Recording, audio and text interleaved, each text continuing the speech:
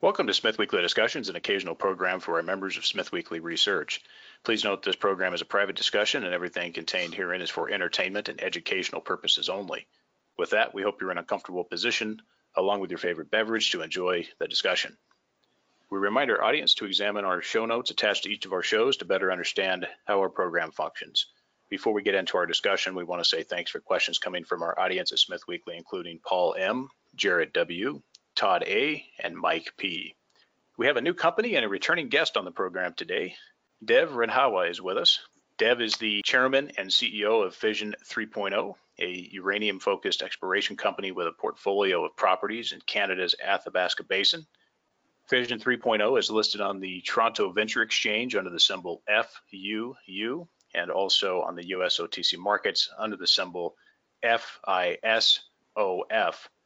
Dev, thanks for coming back on the show. How's life treating you?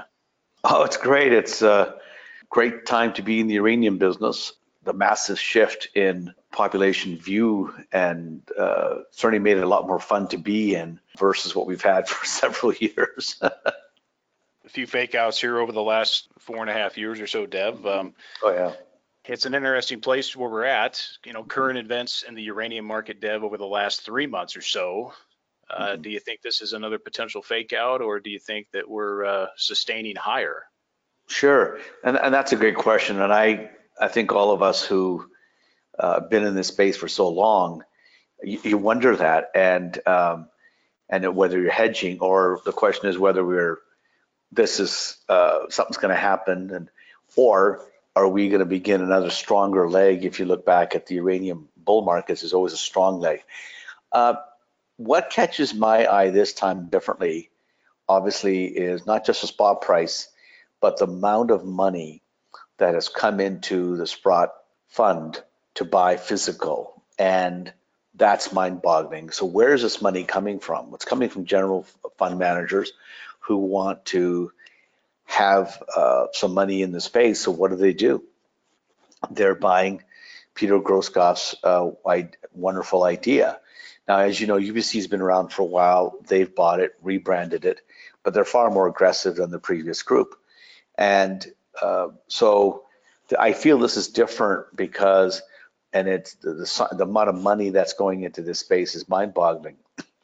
Each day we hear about another country, example is Japan, finally confessing they can't meet their ESG goals without nuclear power being part of that mix, because with 30 nuclear plants not going, they're relying on LNG, which is insane prices.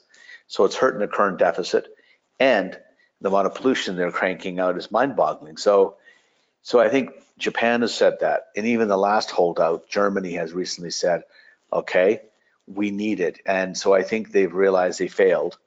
Merkel, made some promises. Anybody with a basic calculator, abacus, could have told her it wouldn't work. But they spent almost $800 billion trying to build this green network with wind and air.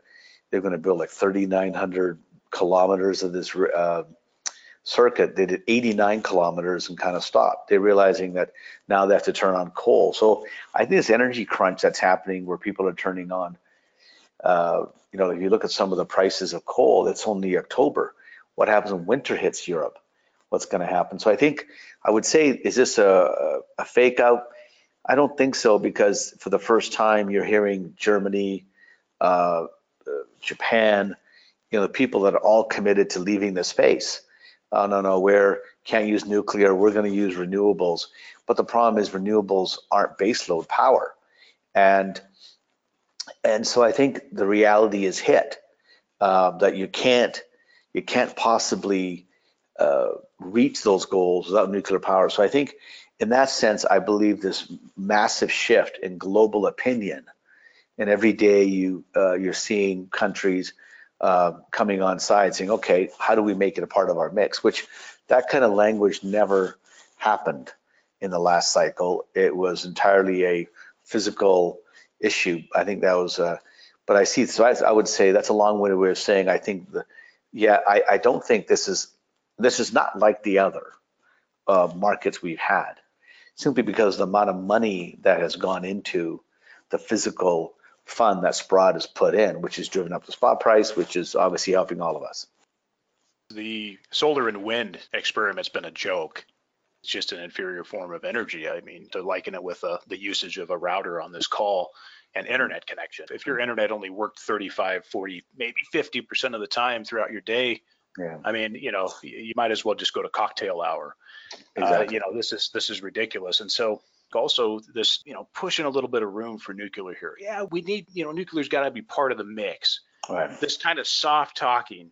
The fact is, nuclear has to be the core, the cornerstone of the mix. It has to be the foundation, and the rest of this is all silliness. And so, Absolutely. I mean, this constant push for electric vehicles, we need to be zero emissions.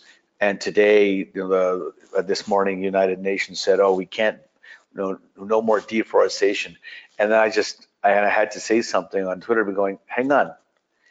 Most people don't realize when they talk about renewables in most countries, they include combustibles and they'll say it's biomass. It's another way of fancy, it's a big lie. It's burning down trees. They're burning down trees for energy and they're calling it renewable. So I think it's been I would say wind and air has, one could say nicely, it's been a fairy tale, but it just meant that trillions of dollars have been wasted in handouts to all these companies, friends of the politicians. They sell it to the masses. Oh, we need this, and let's put some more money. We need a green economy. Well, there is no green economy without nuclear. You want electric vehicles, electricity. Where's it going to come from? With cryptocurrencies, where are they? So I think one of the cool ideas, which is seeing some fun and momentum building, is SMR, small modular reactors. Rolls-Royce says they're going to roll it out. Chemicals mentioned it. I do believe that that's the answer moving forward for our industry. Not everybody can build a $5 billion reactor, but they can build a small one. So I think that is the future really for our industry, is so that instead of cryptocurrency companies mining in Greenland for the purpose of energy or wherever it's super cold, they can do it anywhere. And the same thing with some of these offshore plants. It has to be done. It's every day a new plant is being coal plant is being set up in China. So I wish we could all command the sun to crank it up and when for baseload power or the wind, but we can't. So I think it's like you say, it's been a cruel joke, I would say, to tell the masses. And meanwhile, so much money has been wasted on handouts to the solar panel companies, this company, that company. And more importantly, it's not working. So people are now going to coal, which is, I think someone said the so-called screaming of the climate has stopped people from looking at realistic programs. So now people are forced to go to coal. So the very intention was to have less coal, but now you're having more coal. It's the politicians. Politicians want to stay in power, and people love the narrative, not the empirical. So they tell them stuff what they want to hear. But at the end of the day, I'm just glad that money is poured into the fund for Peter Grosskopf, and that has led to a higher spot price, which means companies like ourselves now have a future again. Yeah, absolutely. Let's switch over here to Fission 3.0. Why don't you just give the audience a history here of the company and when you became involved with it? Sure. Well, Fission 3.0 is called Fission 3.0 because it's our third version. Our background in uranium goes back to 1996, and in 2007, when we started a company called Strathmore Minerals, at the peak of the top, Peter Grosskopf, man we just talked about, whose ring we should kiss, he said, look, you've got Canadian US assets, let's spin them off. So we spun off our Canadian assets into Fission Energy. We took that public, and with the help of KEPCO funding the exploration, boom, we were able to make a discovery called the Waterbury or the Triple R deposit, and we sold that to Lucas Lundin. We again split the company or butterfly it and kept the west side of the basin, and we started a company called Fission Uranium. When that, then we merged with somebody else, and we took out all these exploration ideas we had on the west side of the basin, we had kept. We spun those into Fission 3.0. That's why it's called Fission 3.0, because this was the exploration arm. The key here is that the very unique technology that made this discovery for Triple R, and which led to Arrow, obviously, and NextGen. What happened was a very smart and brave man who had helped the diamond business folks find garnets along the ground, which led to the kimberlites. Well, he flies an airplane just designed for strictly picking up, sensing what's along the ground. He would literally go treetops. I'm not kidding you. Treetops, and so he could really sense what was along the ground. And he detected these boulders. And so the boulders led to Triple R. So that technology we've used around the basin, trying to find shallow projects that have indications of uranium outcrop or an actual boulder. And so we have, over the bear market, we kept buying properties, collecting them. When people dropped them, we would get them. It cost you nothing. And as a result, we are able to have a very good collection of projects. So the key is that we got these in the bear market when no one was looking. We use the same technology that discovered Triple R, and we got the same technical team. And that's really key, is that the basin is not an easy place to understand. You have to have experience. And thankfully, we've got a team that's made 2 discoveries in the basin, but different types. The Basin Waterbury discovery we had, the Athabasca in the past looked for what's called the unconformities, where you have sand on top of rock, and where the 2 touch, you call it the unconformity. That's McArthur, that's Cigar Lake. So we've made one of those called Triple R, so we understand that. But now, when Triple R was very different, it's basement hosted and there's no sandstone at all.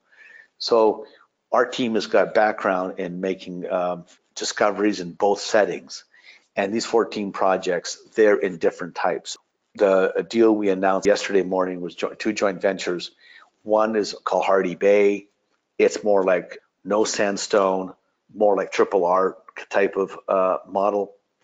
And down here, the Lazy Edward LOI will be drilled next summer. It's more of the unconformity model, and with some really fascinating targets there. So we have been able to, as I pick up these deposits all through, and there's little inklings of what's there. And so we're very glad that the market's turned. Red Cloud raised us $8 million. We have money now, plus we've got these joint ventures. So this year, we're at least without any more joint ventures signed, and I think we will do more joint ventures based on the interest level. That, we just added, like I said, 600 grand plus 2.5 million will be spent on the ground, plus we get 15% of the company plus an NSR. So the interest in the uranium space has led to our model as a project generator model. So now people are coming saying, we want to be in the space, but I need technical help, and I want a property that's hasn't messed up. So that's what we're able to offer potential clients, is that an opportunity to make a discovery. And it was really important because a lot of people I know are going to try to find old deposits, 50, 100 million, that weren't mined in any cycle for obvious reasons, but they're going to put lipstick and makeup on them to make them say, oh yeah, but if uranium does this, this is this. You know what? That could be. Those are basically what I call call on the price. They're really a call on the price of uranium, right? If it goes up, their stock goes up. But the real money is made in any cycle on discoveries. I mean, you look take the last 2 examples would be certainly Arrow. Arrow 15.90 cents, boom, it's $7, right? Now, unfortunately, Arrow's also only gone, NextGen's only gone from 4 to 7 now, but other companies have tripled and quadrupled because they're looking for more. So if you really want to make money, I believe discoveries matter. Because of that, I think everybody's portfolio in the uranium space should include an exploration company. And why not back somebody who's made 2 discoveries, cashed up, and a strong technical team? I think the exploration area component of a portfolio is important. There is a lot of projects that will be dusted off, and some of them are meaningful, but a lot of them are those Christmas gifts that nobody likes. You just keep passing it around at the next Christmas, the next party. Do you think you guys are going to basically keep some of the key projects that you see as having the most potential, you and Ross are looking at that, and then possibly the rest of the package goes off in order to help monetize and shore up some of the focus on the other core assets? Well, that's a great question. You know, PLN is certainly our future project. We've already spent about 14 million on it. It's a very, very large land package, and you know, people have asked us to break it up in 3 parts. We might do that. We actually have a board call about it this week sometime. That's our best project, and we have to spend 4.8 million next year out of our flow through. And now that 2 of our projects that we were going to spend are going to be spent by others, well, now we've got another 2.5 million to spend of our own. So the idea is to absolutely, we know what we have. We're not going to give away any properties, but if someone made us an insane offer, of course, you know, you would look at PLN. But at this point, we wouldn't do, already spent 15 million of our own money, and the results there are as good as anything everybody else has done in the last while. There's, you know, 7 odd meters of 1,500 counts per second. You know, that's bigger than anything I've seen lately. So we know there's smoke, and Ross always says where there's, you gotta, before you find the fire, you gotta find some smoke. And certainly those drill holes, we got 2-3 areas we want to drill. So I mean, we have 14 projects, but they're all, none were, hey, we got nothing else to do on a Friday afternoon, let's stake this. Every one of them have geological reasons of why, you know, and our guys very methodically pick projects. I can go project after project and tell you why this one could be, has the same signature as, you know, MacArthur. This has a signature of Arrow. There's a reason for every one of our projects. So it wasn't we're in the, you know, we were so flush in cash, we just staked whatever we could. No, every one has a significant geological feature and reason as to why we have it. So I won't be surprised if we see 2 or 3 joint ventures.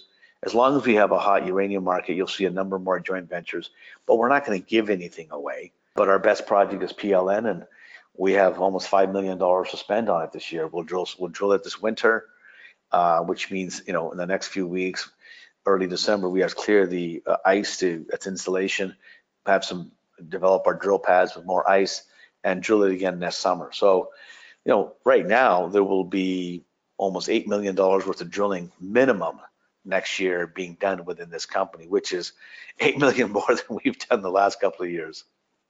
And how about the capital structure here as things stand today, Dev? Can you just cover the shares outstanding, the cash on hand at this point, and then of course major holders?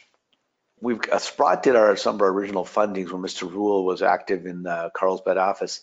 So they have large blocks, insiders. I've got about 5% of the company. I would say we have about roughly 250 million shares outstanding, fully diluted for the most of it. So a lot of shares out, and we've done financings, and so I think there's going to certainly be, we've got to eat through some of these warrants and stuff, and that's why we're a bit more active marketing wise.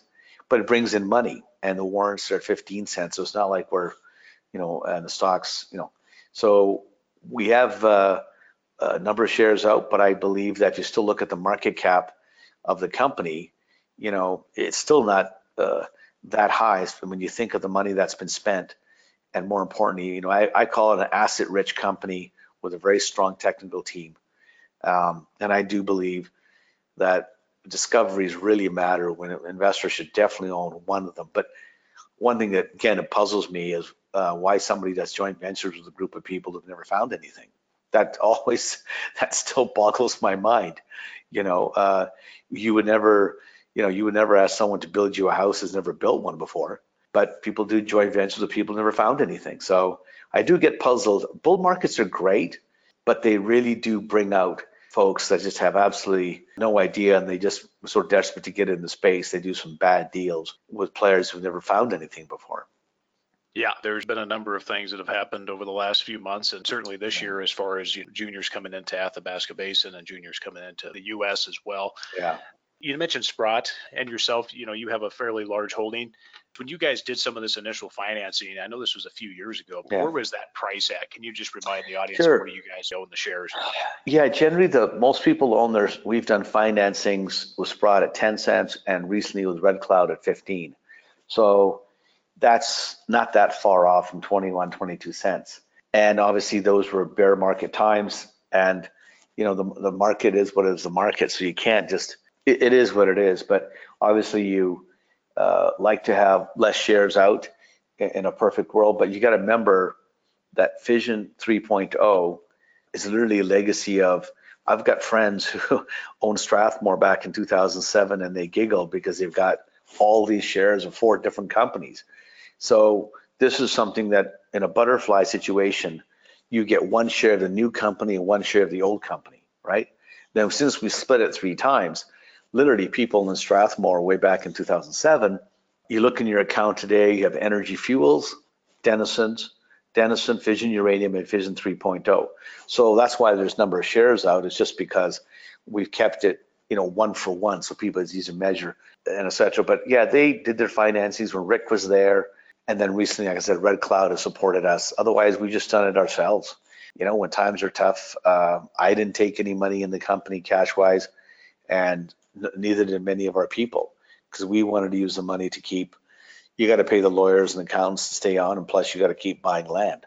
So we put all our money in the ground, and we're lucky to be here. But it's like I said, it's a very different world when somebody can go out there and buy 30 odd million pounds in the open market. I mean, from what I know, like as long as and I think the timing is also seasonality. If you look at chemical stock, okay, look at it seasonality. It always goes up in the fall, and come summer it falls off and then picks up. There's a seasonality to this industry. You combine seasonality, energy crunch. So I'm excited to see what the next 3 to 6 months are going to be like. Dev, how about where we stand on capital here post the capital raise? If you had to stretch this capital out, would it get you through this time next year? What's your thoughts on maybe the next financing? Yeah, we have about 9 million, 9.5 million, depending on how many warrants have come in lately. I would say half of that will be hard cash and half is soft. So the soft has to be spent. That's just part of having flow through. So we'll have about 5 million for that will easily take us 2-3 years out, if not more. Again, we still don't have a big staff. We almost got caught short-handed with this bought deal out of nowhere. We only had a part-time bookkeeper and someone who did the books. And I think the total bill for the accounting people were like 3,000, right? And the previous time we had like 4 or 5 people working. So we're fortunate to beef back up. We still have a low overhead relatively, and so I'm happy that I think the 5 million will last quite a while, and that's not including any new fundings. So we have 5 million hard, roughly 5 million soft, and we'll still have, and I think with the warrants still continue to bring in a lot of money. There was 90,000 a couple of weeks ago. So, if that covers more than our overhead, so we're in good shape. Talk about this Traction Exploration arrangement and relationship.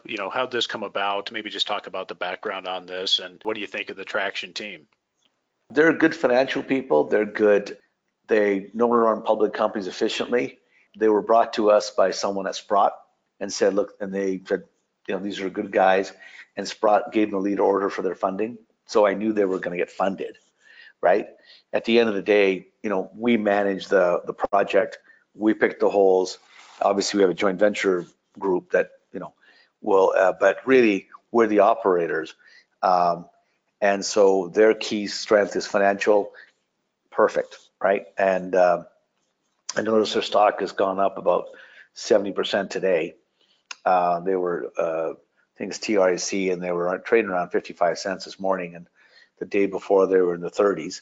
So they obviously know what they're doing market-wise, and they have got a lead order from Sprott.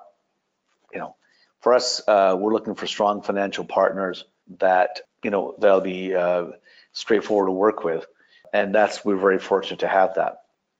You mentioned it just a little bit earlier, Dev. I suspect some of the properties you guys are still open to potential offers on JV or option earn-in type arrangements with the 3.0 portfolio at this point. Oh yeah, I've got we had a call yesterday out of London, another call today. There's about 6 groups hovering around, but it's not that simple. In the basin, you have to have drilling permits. You have to have, you're ready for ice, seasonality. Sometimes you got to drill in the summer, sometimes in the winter. So it's people want to drill right away. They want this, but it's not that. Athabasca is a tough place compared to drilling for copper in Arizona because of seasonality. So it's not that easy, but our group is well aware of it. Our idea is probably drill PLN is my guess, and nothing changes, and spend lots of money there, but then also take at least $1 million of it and prep 4 to 5 other projects for summer drilling. Geophysics, narrowing down the targets, like Cree Bay. We see a wonderful target based on what Orano next door has done with Forum, and they're getting lots of sniffs, but they haven't hit. We have a feeling it might be on our property, but before we start drilling, we need to do some more fly it again and see what's going on in ground geophysics to narrow down these targets. So you'll probably see us spend, minimum of $600 million just narrowing down targets on 4 of our projects, and they're about 150 to 200 grand to do that kind of thing for each property. And how about further acquisitions of property, Dev? Anything you're looking at to add at this point in the basin area? And then also let me couple that with any exploration intentions or anything beyond Athabasca in terms of other jurisdictions.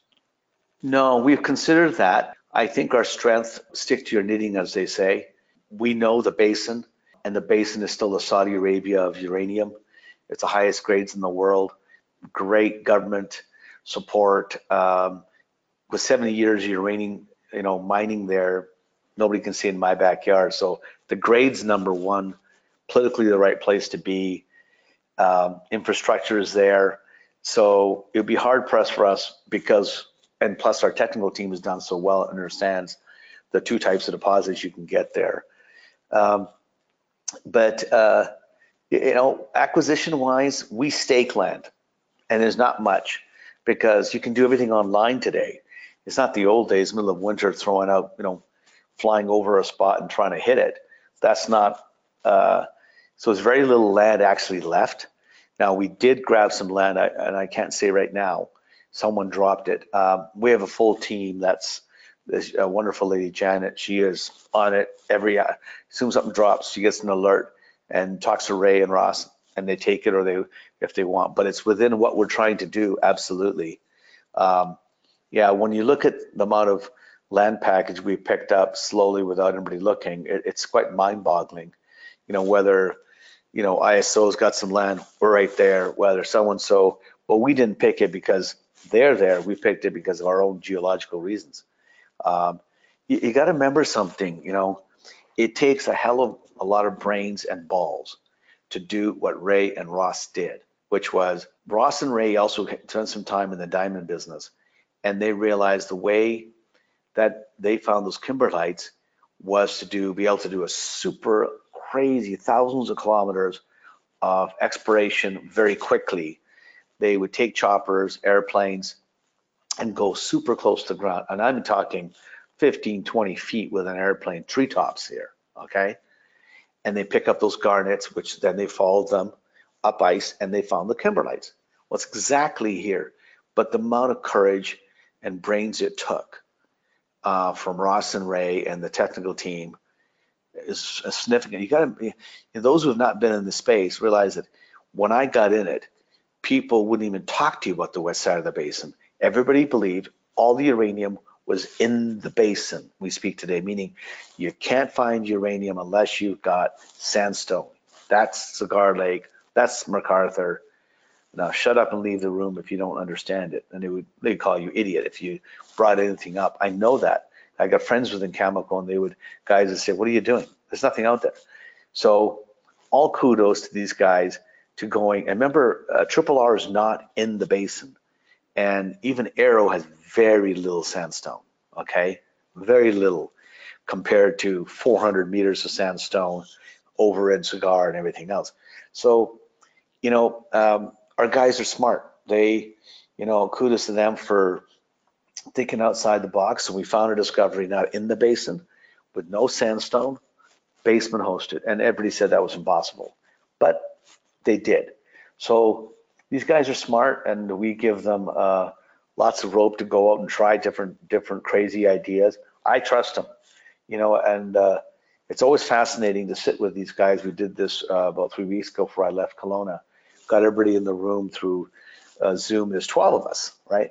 All talking about giving input and no judgment, just looking at our projects, saying, how would you look at it? So, and that's the kind of thing that people who invest with us need to know. It's not a one-man show or a two-man show.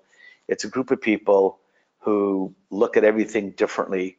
And that's what led to the entire West Side, is people like that thinking outside the box. So we won't go outside the basin. We just won't, because it's not and we really want to be in the project generator model. We want it to be our mind, our properties, other people's money, okay, for the most part. Now, like you said, it makes sense to take PLN, our big project, and pump 4 or 5 million into it, because that's the closest sniff we have to discovery. And it's only, kilometers away from Arrow, kilometers away from Triple R. It's right there, especially the Brocha Lake project, if people want to go online. So that's why we're going to stick where we are. We have the right people who understand it. Dev, besides looking at potential transactions for some of the non-core properties and, of course, the upcoming drill program, any other initiatives that you see happening with the company in terms of, say, the next year, maybe objectives you want to complete outside of what I just mentioned by this time next year? Depending what the market does, it's hard to give such a crappy answer, but it really depends what the uranium spot price will be, because spot price determines how much capital comes into our space, and that determines your options, right? So I don't want to say we may not acquire somebody or we may not be acquired. If someone can tell me the spot price at that time, I'll lay out options. But keep in mind, our management team's done a deal with Sumitomo in Japan. We've done with a utility from Korea, KEPCO. We've dealt with the Chinese Communist central government and done a deal. We sold 2 companies to Lucas Lundin. We're good at deal making, and our ears are always open. At the end of the day, because I've never been given any shares in any of these deals. I've had to buy my own shares. We want to do what's best for our shareholders at all times. And, we don't always do it right, but that's our goal. Management and shareholders are aligned. And that's one thing we don't have a bunch of free shares given to us. And, we don't start brand new companies every time we have a new idea. We always stuff anything in the Athabasca comes here, because that's what we know. And that's why like I said, I'm excited, because suddenly there's, we're going to spend next year $7.5 million minimum on our projects. That excites me with our technical team. Dev, as you know, there's probably 15 or so juniors in the Athabasca Basin competing for investor attention. Right. Tell us what makes Fission 3.0 and the strategy of the company a better proposition over the others. Track record. It all comes down to track record. When you look at making discoveries, in a bear market, we discovered Waterbury, Triple R project, developed it, sold it. At the end of the day, it's people. And I don't know how anybody can say that who has made more, nobody's made 2 discoveries in the basin. Obviously, Lee and the guys did a great job with Mr. Sykes and et cetera, but really there's no other technical group that's done what they've done. And that's a lot of it's not to do with leadership of Ross McElroy, who's on our board now, stayed on the board and stepped down because of his commitment to moving forward Triple R with FCU. But it comes down to people and land. You got to have we've got 14 projects. 14, not 2, not 3, 14. And one project is so huge you can split it into 3 or 4 more. So it's a very significant. We're asset rich, technically strong, and now we've got cash. So we're in a good position. But keep in mind, this is exploration, right? This is exploration, and it's risky. And that's why you want to bring in partners to keep down your risk. Very simple question, like Rick Rule always says. You know, Rick is not only funded me, but always, I consider this always him and Eric, I always thought were the 2 smartest investors I've ever met. And it comes down to the people. Have they got a track record? You know, I remember one group trying to get money, and Rick says their record is unblemished with success, meaning they didn't do very well. And so it comes down to track record and having assets. Projects, remember, all our projects are 100% owned, no royalties on them, because we staked everything. We did it all ourselves. So very, very clean projects. We staked every one of these things, which makes me proud as a team, and that we're able to keep these all through the tough times. We're able to keep the projects. Dev, I appreciate that. And for potential investors who are on the sidelines listening in, market cap of Fission 3.0 stands at about 45 million Canadian. What would you say to them about considering this uranium exploration vehicle at the current price level? Well, I think I believe there's a strong leg in uranium left. Really, and the last leg is always the longest and goes the furthest. I would say definitely own, you know, a Cameco, another mid team, but have something junior. And if you're going to pick something, if you look at the chart, technically, if it breaks through 24, it can go to 30, 40 quite easily. And there's volume there. It's not like you're going to be stuck, you know, buying 100,000 shares and who do you sell it to? There's lots of liquidity. And we are trying some different marketing ideas to get our name on the shelf space. But we don't, you know, you got to watch doing that. But I just think the uranium space is a place to be. Bet on people who've done it before. Then the best way for investors to reach out to the company? So our website, Fission 3.0 Corp. Our symbol is FUU in Canada, and there's a phone number to call in. I know if someone emails me or sends me something on Twitter, I always answer back. But that's easy to see. And there's an interesting piece that came up, by the way. I'll send to you. Dave Talbot put out yesterday morning to his desk at Red Cloud. I consider David Talbot the best uranium analyst out there right now. Nobody touches him. Rob Chang was pretty good, but he's on the dark side working with companies. But David's very bright, and he just gives a phenomenal explanation about these 2 projects we just joint ventured, why they have such good chances of being hit.